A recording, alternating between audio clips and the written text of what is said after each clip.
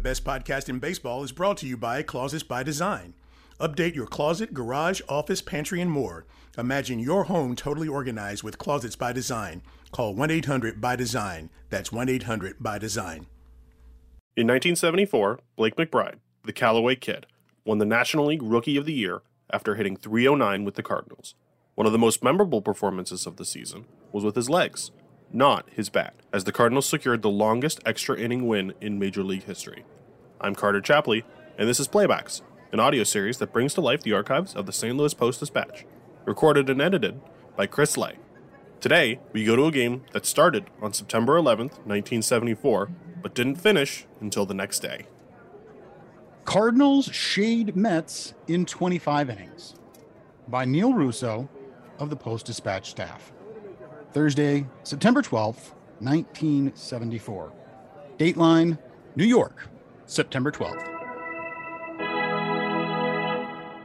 Little could anyone realize what would happen because Ken Reitz happened to hit a two-run game-tying homer with two out in the ninth inning last night at Shea Stadium.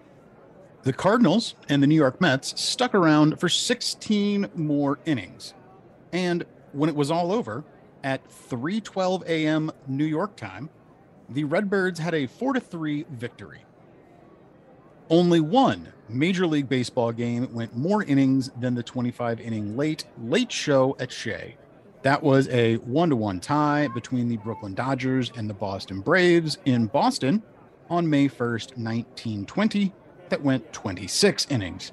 The Cardinals-Mets game lasted 7 hours, 4 minutes. No night game ever took so long in the majors.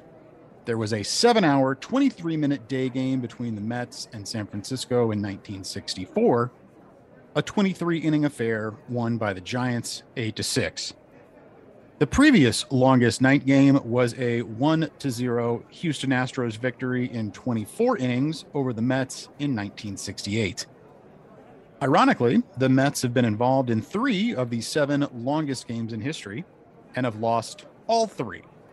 Though most of the 13,460 fans drifted away, baseball commissioner Bowie Kuhn and Mrs. Kuhn stayed in their seats alongside the Mets dugout until the end. The Redbirds' longest previous game went 20 innings.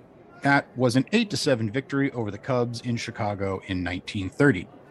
The Shea Marathon produced other records, such as most players used by both clubs in a major league game, 50. The Redbirds, by using 26 men, also cracked the National League mark. But the Cardinals were much more interested in gaining the victory. With Pittsburgh losing to Philadelphia, the Birds reduced the National League Eastern Division leaders' margin to 2.5 games. The winning run last night, make that this morning, came when Blake McBride scored all the way from first base on a pickoff throw by pitcher Hank Webb. McBride had opened the 25th inning with an infield hit.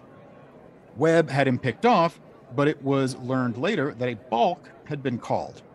In such a case, a runner is on his own after he passes second base. Webb's wild throw was retrieved by first baseman John Milner, who fired the ball home as McBride rushed through third base coach Vern Benson's stop sign. Catcher Ron Hodges dropped the throw home and was charged with an error. It was a good throw by Milner, and Hodges probably would have got McBride if he hadn't taken his eyes off the ball, said Benson. I didn't see any sense in sending him home with nobody out. McBride said he didn't see Benson's sign. Besides, Bake contended that Hodges could not have tagged him out even if he had not dropped the throw. Hodges was up away from the plate, and I was sliding behind him, McBride said. Cardinals manager Red Schoendienst, who sided with Benson, was asked whether McBride would be fined for not heeding the stop sign. And the redhead cracked, Bake was running so fast that he couldn't see the sign. When you got speed like McBride's, you make the other guys nervous. You just can't beat that speed. McBride was leading off when Schoendienst flashed the hit and run sign. I was leaning, said Bake, leaning back on my heels, resting. He had been in center field from the start and was probably weary. When I turned second, I said to myself, I'm going all the way, Bake said. As plate umpire Ed Sudal signaled him safe, McBride lay on the ground, seemingly stunned that the tie-breaking run actually had been scored. "There was dirt in my eyes, dirt everywhere," he said. "I was tired." If he thought he was tired, he should have checked Sudal.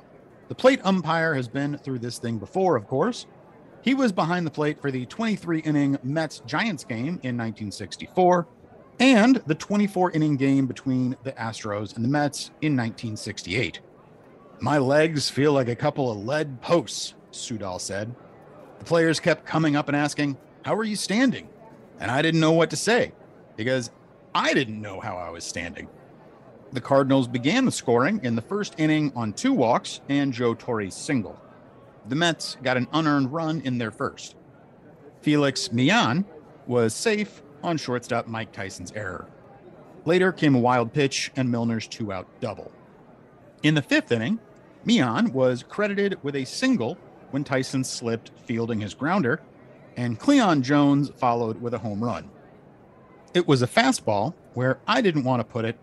A big mistake," said the victim, starting pitcher Bob Forsch. The Mets starter, Jerry Koosman, held the Birds to 3 hits until the 9th. With 1 out, Ted Simmons got an infield hit. Then came a wild pitch just before McBride was called out on strikes. Reitz said he was determined to make up for fouling to the catcher with runners on 2nd and 3rd and nobody out in the 7th inning.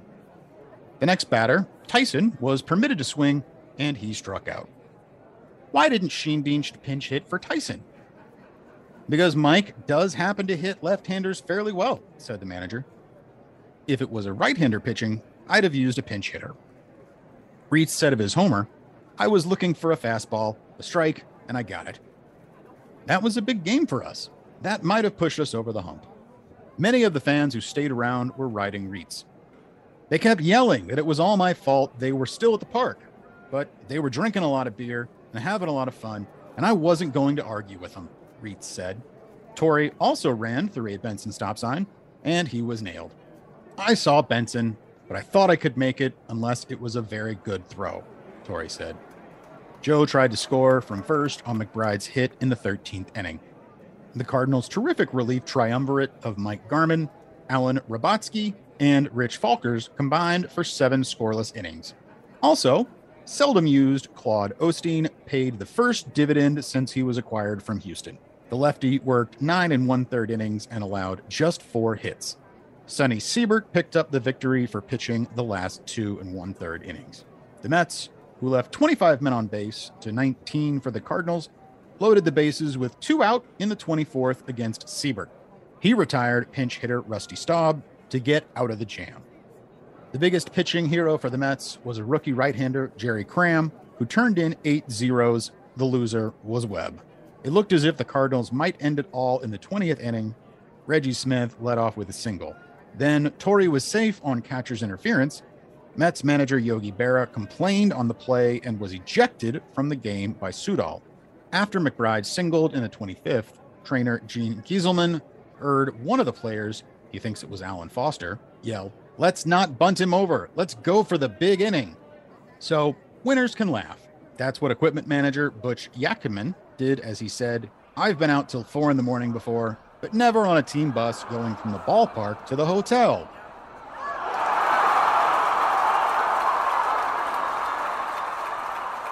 Thanks for listening to Playbacks. Be sure to check out the links and related articles in this episode's show notes. For the ones who work hard to ensure their crew can always go the extra mile, and the ones who get in early so everyone can go home on time, there's Grainger, offering professional-grade supplies backed by product experts so you can quickly and easily find what you need. Plus, you can count on access to a committed team ready to go the extra mile for you.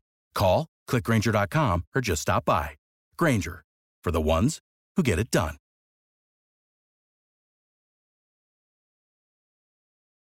Without the ones like you, who work tirelessly to keep things running, everything would suddenly stop.